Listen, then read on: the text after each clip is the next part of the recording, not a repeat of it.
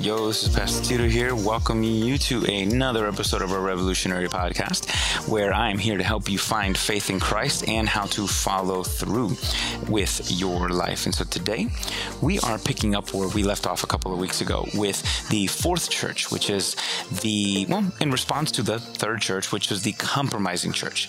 Now, we talked about how Jesus was warning a fairly great church and saying, listen, you can have so many areas in your life when it comes to Christ, and it could be great. But if you begin to compromise on the small things, it's going to add up to a big problem.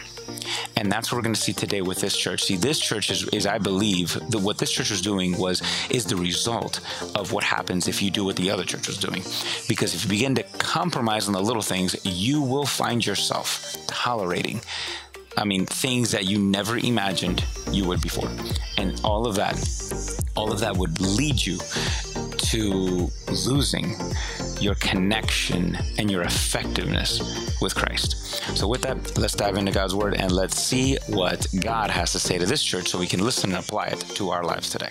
I'm grateful and to be back with you and to continue this series that we've been doing. I've been hearing amazing testimonies just of what God has been shaping and doing in our lives. And hey, let's keep that rolling. Remember, as we're right now, if you haven't been with us for a while, or if you're watching for the first time, we've been doing a series on the book of Revelation. And the whole purpose of this is not to crack the code and to see, all right, what chapter of the book of Revelation are we living today? That's not the goal. The point is, again, what the point of the book, it is a revelation of, and if you've heard me say it, write it in the chat or say it out loud. The purpose of the book of Revelation is to gain a revelation of Jesus Christ. I heard two people say, yes, there we go. All right, I heard people say it. It is a revelation of Jesus, and my biggest prayer is that you may gain, and that each and every one of us here may gain a greater revelation of Jesus, and may gain a greater revelation of our need for him. Now, I want to start today by showing you a map. Can we put the map on the screen? I want you guys to look at this. So we are picking up where I left off a couple weeks ago as we are studying the 7 letters to the 7 churches in the book of Revelation. Right now, we are in church number 4, which is the top one, Thyatira. Now, what I love about this, by the way, you can see where this is. This is in modern day Turkey, the 7 cities that we're seeing right now. And leave it there for a second. Leave it there because I want you guys to check this out. It's pretty cool. So in the order that the letters were written, Jesus said, I got something to say to 7 specific churches. And now these 7 literal churches at that time represented physical people, but, actual churches, but they also represent the kind of church that can exist. And hey, not just church, but individual Christians. So you can find yourself into one of these at some point. Now check this out. If you notice, the order that they are in right here was actually the postal order in Rome. So when John wrote the book of Revelation and was mailing it out to these 7 churches, it would first go to Ephesus, and then Smyrna, then Pergamos, then Thyatira, then Sardis, then Philadelphia, then Laodicea. That was the Roman postal route in that area. And when you look at the book of Revelation, it was written in that order. So we addressed week 1, week 2, we were addressing the Ephesian church. And then we went to the Smyrna church. And then Jesus addresses the Pergamos church. And then Thyatira. Now, I love this detail, so I wanted you to leave it up here. Notice that you have to go north, right? You're going north for the first 3. And then we take a turn south. Well, I want you guys to notice now as we get the final lap as the second half of all these churches. I believe this is what happens if we don't learn and listen to what Jesus had warned us. Because, see, the Ephesian church was a great church, but it didn't have first love. But when you put first love first, you advance. You're moving forward, right? And then the Smyrna church, Jesus had nothing wrong to say about them. Things were going great. Now, I'll leave it one more time. I'm sorry. And then the Pergamos church, if you remember, I said that the Pergamos church was a church labeled the compromising church. It was a great church, but a small group of them were compromising their faith. And Jesus said, I warn you, if you don't address this, it's going to be an issue. Thyatira, we're going to see what happens when a small compromise becomes a big problem. And notice, from Thyatira down, goes south. Jesus' words get heavier and heavier to the Christians and the churches as we continue on these letters. Because this is what happens when we do not guard our hearts. This is what happens if we do not monitor our walk with God. If we are not careful with it, it will deteriorate. Your faith, your walk with Christ, the joy of your salvation will deteriorate the more we don't listen to what Jesus has to say. So we're going to look at this. So that's where we're at right now. Something happened in Pergamos and there was a turn for the worse. Well, we're going to see what happened. Pergamos did something. You can check it out later. But Thyatira kept the problem going. And that's what we're going to look at today because there was a line that was crossed. Okay, we can put the map away now. Sorry about that. I should have clarified. Now, we're going to see right here. This is a big problem because the Pergamos church crossed the line. And the Thyatira church just kept going. Now, I don't know about you. Look, we've all crossed the line at one point or not. Have we not? Yes or no? Right? Have you ever, not willingly, mistakenly said something in conversation and you crossed the line and I'm like, ooh, I shouldn't have. Wow, I went there. Oh, okay, right? I've said there's been some things that I've said and done without meaning to, right? So, look, I can be awkward socially sometimes. So I will do something and I'm like, oh, wow, nope, too far. No, I thought it was funny in my head. It didn't come out right. Nope, that's not. I played it out differently. One time when me and Alicia, we had kind of gone on this break when we were dating and when we started talking again in our early 20s, my awkwardness kicked in. And I wanted to flirt with her. And as I'm trying, my idea of flirting with her was, let me make fun of her Ford Taurus cop-like looking car to gain brownie points. I know, it was so bad. It was so bad. I was flirting by making fun of her car. And I started out in the negatives now. I mean, it was in the ditch and I had to work my way out of the ditch. Listen, look, fellas, everybody, look, your pastor got game, okay? I got game. It just don't kick in until the second, third quarter, okay? I got game, but come second half, I'm a second half. That's where it shows up. And so it worked, right? It worked. But listen, I've done that. I've done things on accident. I didn't mean to, but can I be real? And I know I'm not the only one, please. I know I'm not the only one. That you crossed the line on purpose. You knew, I'm going to say it anyways because, or I know I shouldn't do this, but I just want to. And you crossed the line. Now, for some of us, if you've been a Christian for a while, tell me, again, you'll raise your hands because I'm pretty sure some people online, you're different, so you can't raise your hand. But do you guys know one of the biggest Google search questions around that faith related? You know what they are? Can a Christian do, fill in the blank? One of the top Google questions around faith is that. Can a Christian go here? Can a Christian do this? Can a Christian listen to that? Can a Christian eat this? Can a Christian drink that? Can a Christian go there? Can a Christian be this? Literally, I mean, has anyone ever wondered and all right, how can I be a Christian in this culture? And has it ever, you were wondering, am I crossing the line or not? Right? Have you ever done that? Everybody's confused. Okay, here's my culture. Here's what my faith says. How can I live in a way without compromising my culture? You're not the only one. You see it. Everybody online, they're living that way. They're asking that question. Okay, where's the line? Because I don't want to cross it. Now, some of y'all want to know where the line is because y'all want to be as far away from that line as possible, right? I'm like, where's that line? Over there? All right, see you. Okay, I'm going to be way over here. I'm going to be a nice little Christian boy, all right? I'm going to be way over here. Some of us want to know where the line is because we want to tiptoe that line, right? We want to, hey, hold on a second. We want to tiptoe the line to be as close to, I still want to have my fun, but I still have my faith, right? And so we want to know what that is.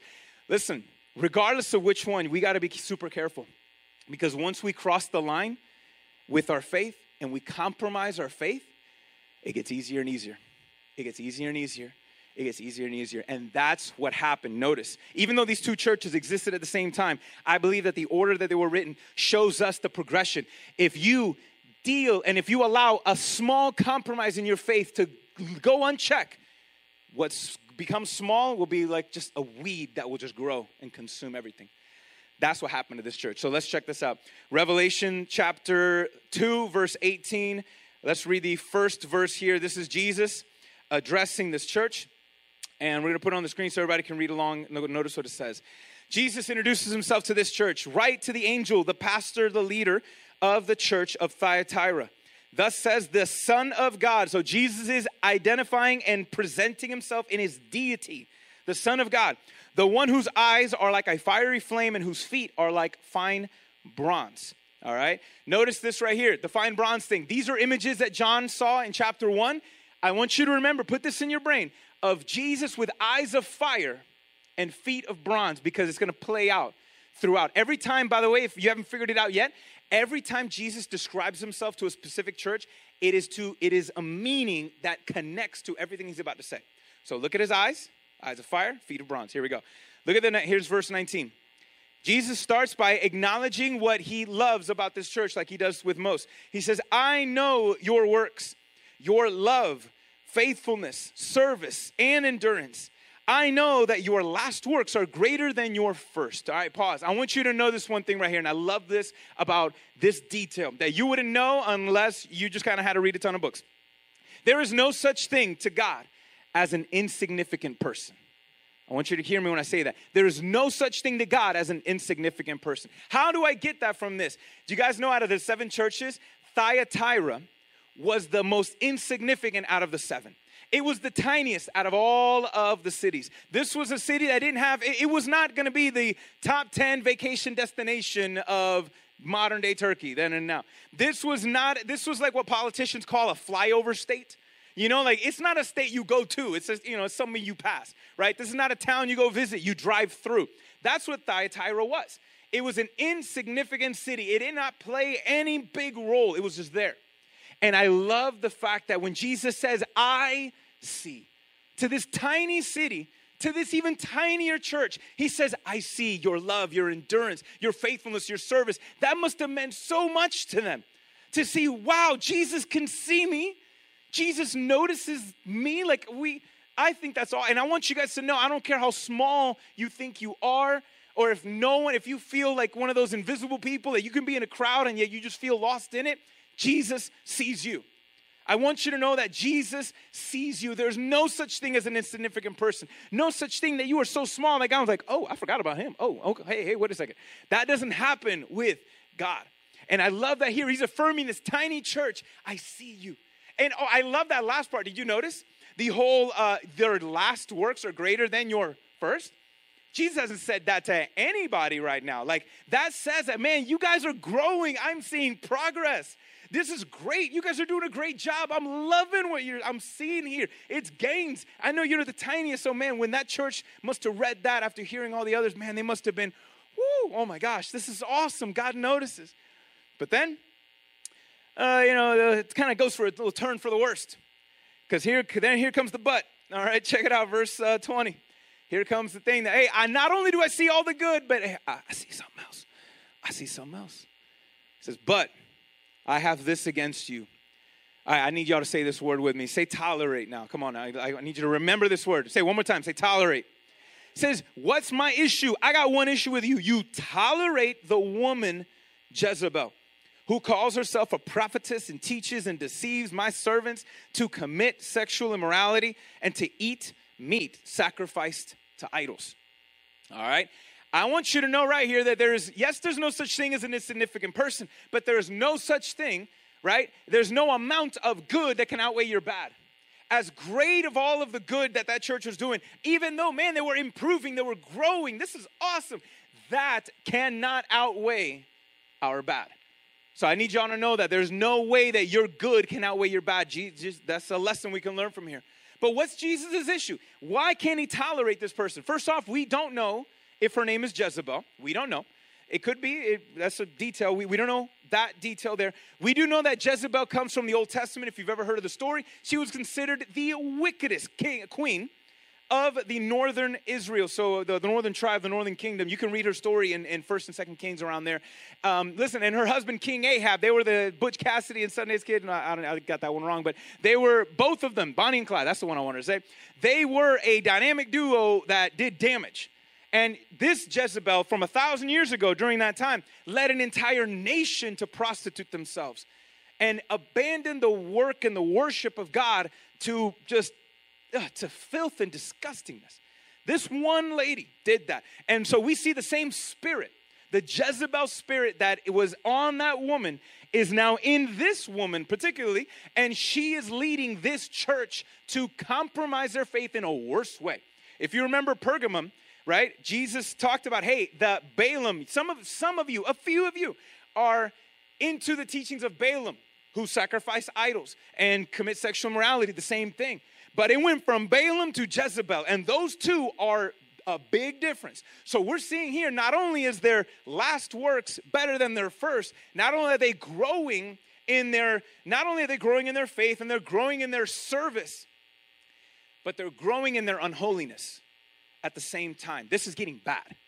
This, what was a small problem in this one church, is a big one in another. And that's what happens each and every time. Now, what is this lady doing? First off, let me spill a little tea here, okay?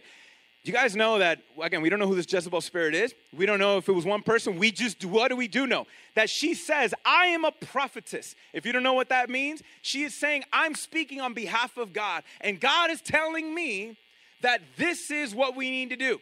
God is telling me, giving me special divine revelation that this is what he is calling us to do in this moment. She is speaking on behalf of God, and God is calling her out and saying, I didn't say that, okay? That wasn't me. That wasn't me. I didn't say it like that. Nope. Other thing, the phrase, man, this part is sad, and then this is scandalous. The phrase, you tolerate that woman, actually can translate into thy wife. Thy wife is now showing us where the Pergamum church before, Jesus is addressing a bride and saying, look, everything is great, but it's like God as the husband is talking to the bride and saying, look, our relationship is good, but I see who you're texting on the side. I kind of caught so-and-so. I see who you're trying to meet up with here and there, and you're cheating on me. It's small, but it's a big deal. This is different. Now Jesus is addressing a church who is now married to something else, to someone else. This is the equivalent of pretty much this church moving out and moving in with their boyfriend. This is the thing. So say, yeah, your wife, showing that the relationship that they are having, that the church has had with the culture, is a big deal. But the other one was this. Thy wife, some believe that Jesus is talking to the pastor's wife. Because, hey, right to the angel of the church, the angel translates to pastor leader. Some think that this could be the pastor's wife who's leading everybody astray. Oh, like, oh man, not the first lady. Okay, not her, not the pastor's wife. They're letting her, she might be the instigator in this whole thing, which then makes sense. Why are they tolerating? Because here's a woman of position and authority. Who's going to say no to the pastor's wife, right? It's like, she's they're the pastors. See, this is what's so careful, guys. Even with your leaders, you don't put leaders on a pedestal like that. You got to be careful. You put them on a prayer altar. That's what you got to do. All right? You just can't blindly follow anybody, not even me. You anything I say, you better check it for yourself. You check it for yourself. But I was interesting. I'm like, yo, it could be she with her power. And what is she doing with her position? Here's what many believe she's telling them to do. Because the sexual immorality that they're committing and the eating of the food, these were practices that they did in the temples and in the Roman guilds. See, if you wanted to be a part of the culture, if you wanted to be a part of Roman society, you wanted a job, you needed to be a part of a Roman guild. It's like a government trade union, all right? Think of it like that. It's like a modern-day union, but worse. Because it wasn't just you got to pay your union dues. Here, your dues were not only, you might have to pay, put a little scratch in, but you're going to have to participate in the union, in the guild parties, in the guild services, in the guild. And there was so much, a lot of the culture, and then we had Roman, God worship there. They worshiped Caesar as God, and they did a lot of Greco-Roman, those things too. And all of those, it was demonic in nature, and the things that they were doing were so disgusting. In fact, part of those same worship services was they were committing sexual immorality as part of the services. That was like, it's not like today. We just sing songs and read a book. Open a book. I was like, there was some more things that you did back then with these things. And so here's what many believe she was getting them to compromise on. Because if you didn't participate in the Roman guilds, you couldn't be a part of Roman society, which means now you couldn't earn a living. You were destitute. You were poor. The Smyrna church and even the Pergamum church resisted that. They did not bow down to that. And they suffered the consequences for that. This church they were great in their love and their service as they were taking care of those who were not bowing down to the culture, bowing down to the guilds, who could not afford to eat because they couldn't live. But this woman is saying, hey guys, I got a divine word from God. It's okay if you cross the line. Listen, God knows your heart. He knows that you need to feed your family. So look, go be a part of the guilds. It's okay if you go to that party. And even if you have to participate in this, you know what? God will forgive you. It's okay. You can use the money. We can use that money that you're earning now to do a good works. And we can use that money to help more poor people. We can use that money to do this. Your family's not going to be starving. God knows your heart. He knows he doesn't want you to suffer. So compromise your faith. It's okay. In fact, you're not compromising it because God forgives us. He forgives us of our sin. It's okay. That's what many believe she was leading them to do. And that's why this church was growing in unholiness. Because they were saying, you know what, yeah, I'm a Christian, but I'm going to still engage and participate in all of these things, even though it's wrong. But you know what, I've heard people do this too. It's like, hey, yeah, I want my friend to accept Jesus, so that I'm going to do the things that my friend does so I can be buddy-buddy with my friend, so then I can have an opportunity to tell him about Jesus. But see, how can we win a world if we look just like them? How can we win the world to Christ if we are no different than them? Are you hearing me? How can we be? We can't, because what do we have to offer?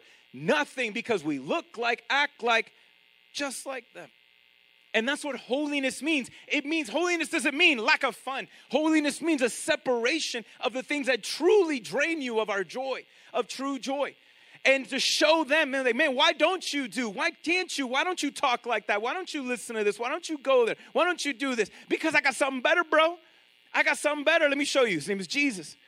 Right? That's what it's about. And so this lady is leading this whole church to say, nah, it's okay. God will forgive you in the end anyway. Do you know how convenient that is? I can do whatever I want and ask God to forgive me. Look, I've talked to some people and they think like this. And if you are, chill. Okay? Because God only forgives your sins when you want him to forgive you. Saying, look, I did this, but I'm going to ask God to forgive me anyways.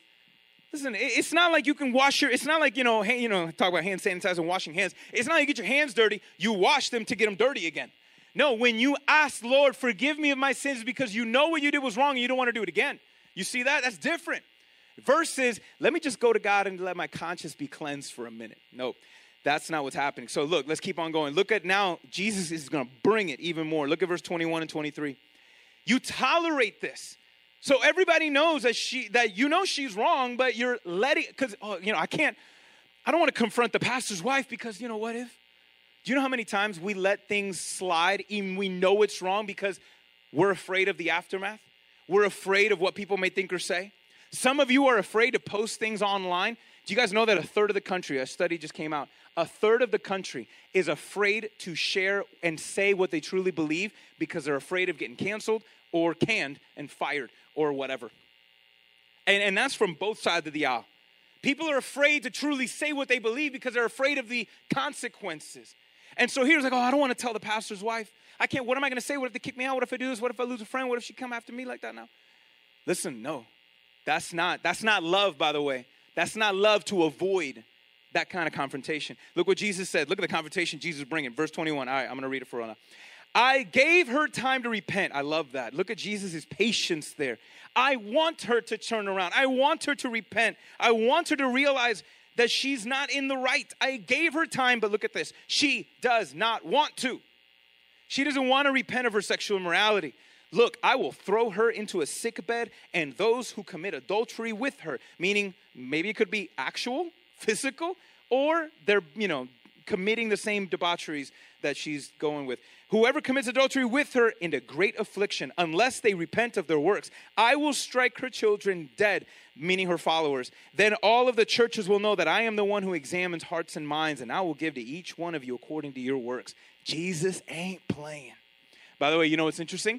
This is the smallest city out of the 7, and it gets the longest letter. The smallest. Jesus ain't pulling punches. I don't care if you're the tiniest one of the bunch. I'm not pulling any punches. You get the longest letter here. And here, look at this. What is he saying? Pretty much this. If you're going to do that, and I love you, don't you see God's heart? I want her to repent. I gave her time to repent, that she may have time to turn around, and her followers. But what did Jesus say?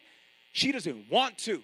How does Jesus know this? Notice he said the churches will know that I examine the hearts. What does Jesus' eyes look like, guys? Fire. See, those eyes of fire are eyes that can see through all of our filters. These are eyes that examine and to see your motives.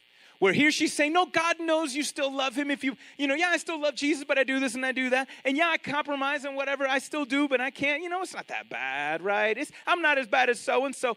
Jesus sees your motives and he says, no, see, you're not doing this so you can win a soul. You're doing this because you're selfish. You want to do this. You know it's wrong, but you don't care and you want to do it anyways. See, this, guys, this should put, not only should kind of make our hearts turn to God, but it should put fear in our hearts. That God will give us time to repent, but at the same time, if you don't want to learn that way, sometimes you got to learn the hard way. And Jesus will allow you, Tony Evans says it best, sometimes Jesus will allow you to hit rock bottom so you can see that he is the rock at the bottom. I love that. I love that. And so sometimes God will hold back out of his mercy. Hey, turn around before it's too late. But if we refuse, he got to let that go. He got to let that go. In order, not to punish you, but in order to even more wake you up because our hearts are so hard. Like we should think and appreciate our God, but we can't play games. In fact, I love this. Jesus is pretty much saying what I've heard so many people say today and on Twitter and whatnot. You play stupid games, you're going to win stupid prizes. All right, you ever heard one of those? If you play stupid games, you're going to win stupid prizes. That's what Jesus is saying. Y'all going to play this game? Y'all want to keep going? This is what's going to happen. Remember, Jesus' eyes see, but what did his feet look like? Bronze. And bronze in the Bible always talks about judgment of sin. He said, look, I need y'all to get out of the way, get out of the way. I have to judge sin. Because he's good, he has to address it. And he does not want us to be on the bottom end of that. His word says that all of God's enemies will be under the feet of Jesus, that Jesus will. And he doesn't want us to be on that side of the tracks. He does not want us to be on that. He wants us to get lost in his eyes, not crushed by his feet, but our God's good. You don't play, you win stupid, play stupid games, win stupid prizes. Look what he says in this next one here. Verse 24, he's going to challenge. Here comes the challenge. I say to the rest of you in Thyatira. So pretty much he's saying, y'all need to repent. You guys need to repent. I say to the rest of you in Thyatira who do not hold on to the teaching. So here we have a faithful few. Where before in Pergamum, it was a small that was compromising. But now it's a small group that is faithful.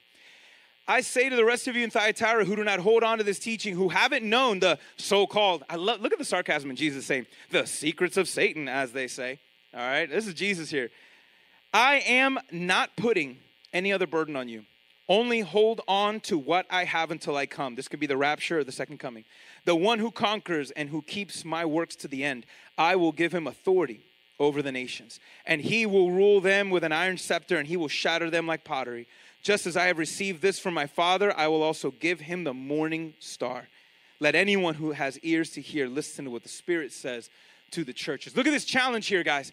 He's saying, look, hey, if you're compromising your faith, if your faith has been so corrupted that you have gone numb to me, he is saying repent, which is amazing to see that, man, these people have just turned their back, betrayed God, and yet God still is saying, I still want you back. Isn't that amazing? To see his love, and that shows that it doesn't matter what we have done, what you've ever become, God's arms are still open wide. As long as there is breath in your lungs and he has not returned, there is time. But we have to understand that time runs out, whether for us or for the world, that we can't play these games. And notice he says, you've held on. I'm not going to ask you to do anything more than you're already doing because you are standing up against this. You are not bowing down. You're not you're refusing to participate in all these things. You haven't bought the so-called secrets of Satan, as they say. I love that one because I really believe that the lady, Jezebel, is saying, hey, I got a secret from God. Here's a special revelation. God says it's okay that we do this as long as we ask for forgiveness because that's how we're going to win the culture. That's how we're going to win our city. Jesus is saying, that's a secret from Satan, as they say. Okay, that's a secret from Satan, not me. He's calling that out as a demonic lie. And he's saying, for those of you, man, just press on, press on, press on, keep going. And what does Jesus give us? What does Jesus give us here? He says that, I know this is an interesting one. Look at this. He says, I will give them authority over the nations and a morning star. What does that mean? Again, remember, how big was this city? Insignificant. This was nothing. For Rome, Thyatira was nothing. All right? It was not that big of a deal. It didn't play any political games, nothing. And so here, Jesus is saying to the most insignificant city in this Roman region, he's saying, I'll give you authority, not just in your nation. in the nations. Like, that's significance. That's power. Jesus is saying, if you want significance, like, you're bowing down to the culture because you want to feel accepted. You want significance. Jesus is saying, no, if you want significance, no, surrender to me and in my love, he will give us all the significance and the purpose that we need, that we can't find anywhere else. And the morning star, listen, that's Jesus. You'll see it later. Jesus is the bright and morning star. Jesus is saying, I'm going to give you me. You win me. I'm the prize. Remember I said a minute ago, if you play stupid games, you do what? You win stupid prizes, right? You play stupid games, win stupid prizes. There's a parent that's going to use that one day. I guarantee you, watch. There's a parent who's going to use that. Listen, we've all lost this game. We've all lost the game of holiness. We all lost. And yet, even though we lose, we can still win the prize that is Christ. Think of that. In fact, you can't earn that. You have to lose in order to gain that prize. To realize that you have lost and that there is no winning outside of surrendering to Jesus. He is that prize. He is telling the small, significant church, man, you're going to see. If you want love, you want acceptance, you want importance, man, it's all found in me. And here's the thing that we got to be careful with, guys, because he was warning this church. Remember, if y'all don't, the slide is going to go, right? Look how far we've seen the slide go so far. With the Smyrna church, Jesus talked about the synagogue of Satan. The next church, Pergamum, talked about the throne of Satan. And now here with Thyatira, they are into the deep things of Satan. Do you see the slide? Do you see how it's going? And it's just going to get worse as we see the next couple of weeks. And this is something, guys, that the only way, you and I, we cannot stop this slide. The only thing that we can do is surrender to our Savior. But let me warn you, please, especially now with so much things going on. If the love of God, if God's love for you begins to become less important, if God's love for you becomes less important, you know what? Your love for God begins to grow cold. And when your love for God begins to grow cold, your love for the world increases. And so does your sorrow. So does your pain. So does the void. It will continue to increase. The more our love for God, or really his love for us, begins to decrease in our minds. And so here's the bottom line. We can say, it's clear as day. Jesus does not tolerate those who tolerate sin. Is that clear? Jesus is intolerant of those who tolerate sin. Why? Because what you eventually tolerate will eventually be celebrated. You don't believe me? Look right now. Look in our cities. Look online. What's happening? How so many of us have tolerated certain thinkings and certain things, and now look what was once tolerated. Now it's being celebrated, and our cities are burning. You see that? That's what happens to sin when we tolerate sin. Parents, be careful, and this one weighs on me. You may pass your values on to your kids, but you hardly pass on your boundaries. Okay? You hardly pass on your boundaries, because what you tolerate as a parent, they're going to celebrate. And that, you have to be so careful with that. And that's what with sin is the same thing. If we tolerate it for a minute, we will then celebrate it at our own demise, at our own destruction. And Jesus says, no, I do not tolerate when you tolerate sin, because it's going to hurt you. It's going to rip you apart. It's going to pull you away from me, from the very things that you want and need. I don't want you to tolerate it one bit. And here's even the worst part. Jesus is intolerant of those who tolerate sin, yet those who tolerate sin become more intolerant of Jesus. I need that one to hit somebody. The more you tolerate sin in your life, it's just music, it's just this, it's just one time. It's not like we're having sex, it's not this, it's just whatever, it's not. Fill in the blank. The more you tolerate sin, the more you become intolerant of Jesus. The more numb you become to his voice, the more numb you become to his presence. And then you buy into the lie. Oh, see, it wasn't real to begin with. Oh, see, and then you fall further down the slide. Listen, that's not what Jesus wants for us. Jesus died on the cross because you and I have all crossed the line way too much. That's why he died on the cross, so that we can recross it back to him. But we need to be careful not to play these games. And I want you guys to reflect as we're playing, as we're in here. I want to ask you, is your love for God increasing? Is when you open up God's word, are you still excited to be able to encounter him in the word, in prayer, in worship? Does your heart grow? Does your heart grow for serving others? Is your heart breaking for the lost? Is your heart growing? Are you growing in that? If you're not, then you've probably compromised something at some point. You are tolerating something you shouldn't tolerate. That is sucking the life out of you. If you're not growing, that means you are tolerating something that is growing inside of you. So you should ask yourself, then what am I tolerating? What excuse? How have I lowered the bar? Did I go from, oh yeah, I would never do that, to, well, really, I guess it wasn't that bad, to the words that we're saying. You know, some of us are tolerating, again, bad habits that now have become a stronghold. And, you know, it's not that bad. And it's a demonic stronghold in your life. Some of us are tolerating entertainment way too much. We're like, oh, it's not that bad. It's just this, it's just that. Yet the more you tolerate it, the more it corrupts your heart and your spirit and everything, if that becomes all you listen to. Am I saying we can't listen to anything that isn't a Jesus hallelujah and isn't like the Passion of the Christ? I'm not saying that, but I'm saying you got to be careful, though, to what you tolerate. Some of you are tolerating unforgiveness. Some people are tolerating unforgiveness. You're tolerating bitterness. You're tolerating a lack of esteem. You are tolerating lies. This church tolerated the lies.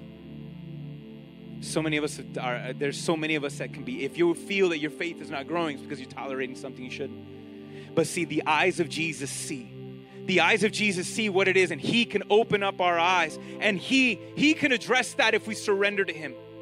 He can do that, and we don't have to be afraid. I know we see maybe Jesus with these eyes of fire, like, you know, he's going to burn right through me. Yeah, he wants to in a good way, but you don't have to wonder, what is he going to say? What is he going to think of me? Let me show you this one verse we're going to end with. Lamentations. The prophet Jeremiah, I'm going to read from the prophet Jeremiah as he wrote the book of Lamentations, which Lamentations was a church. It was the nation that have compromised their faith, that they become so corrupted that they lost it all. And notice, look what Lamentations 40, Jeremiah is saying, let us examine and probe our ways and turn back to the Lord. Church, everybody online, those who are watching, listen, this is something we do every day. The same way that we look ourselves in the mirror, we examine, am I good today? That should be a regular habit. Lord, examine my heart. Show me if I'm tolerating anything I shouldn't tolerate. And Lord, continue to lead me back to you. But what is he going to say? What is he going to do? I'm going to skip. Look what verse 52 says. I'm going to look at 55. It says, I called on your name, Lord. From the depth of my pit, you heard my plea. You did not ignore my cry for relief. You came near whenever I called you, and you said what? Do not be afraid. Listen, you don't have to be afraid of what God is going to say. Like if the second you confess a sin, God's like, oh my gosh. Okay. God sees. He sees it all and still loves. The confession is not for him. The confession is for you to own up and to surrender and say, Lord, I can't get me out of this pit. I can't get out of this. I'm down this slide. I can't, Lord, help me. And we do not have to be afraid, because yes, his eyes are of fire, but that fire is not burning anger. The eyes of Jesus are on fire, not because he's angry with us. His eyes are on fire because of how passionate and hot his love is for you. That his love for you is burned so hot that his eyes look like fire.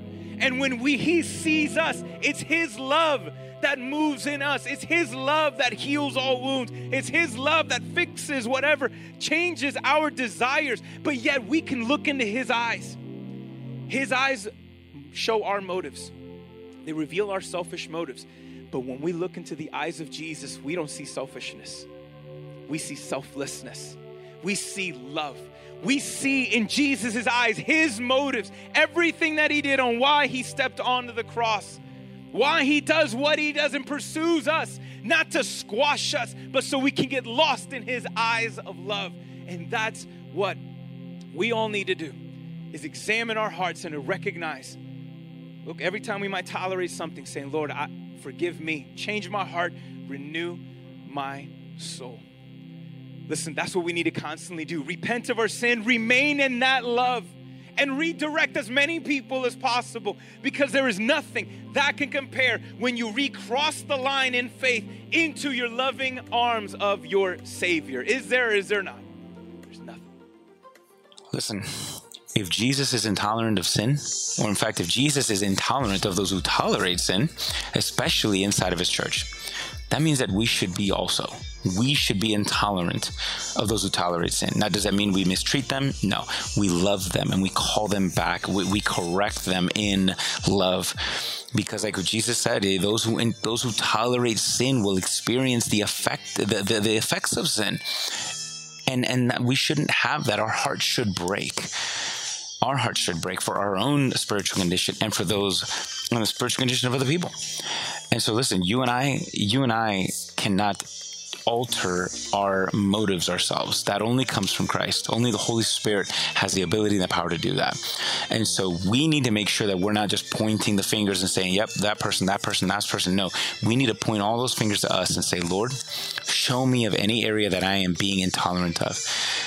Am I tolerating unforgiveness? Am I tolerating selfishness? Am I tolerating greed? Am I tolerating laziness? Am I tolerating lust? What am I tolerating? Because anything that you are tolerating is going to completely and totally wreck your connection with God. And that's not what he wants. That's why he is telling you to come back. That is why he's telling you to repent, giving you an opportunity for the Lord to reverse those things and to give you a new heart and a new desire. Guys, and that right there, that's what it means to be the revolutionary that Jesus is calling for and looking for. All right, those who are intolerant of those who tolerate sin. Really, you should be of yourself. You should be intolerant of yourself for tolerating anything.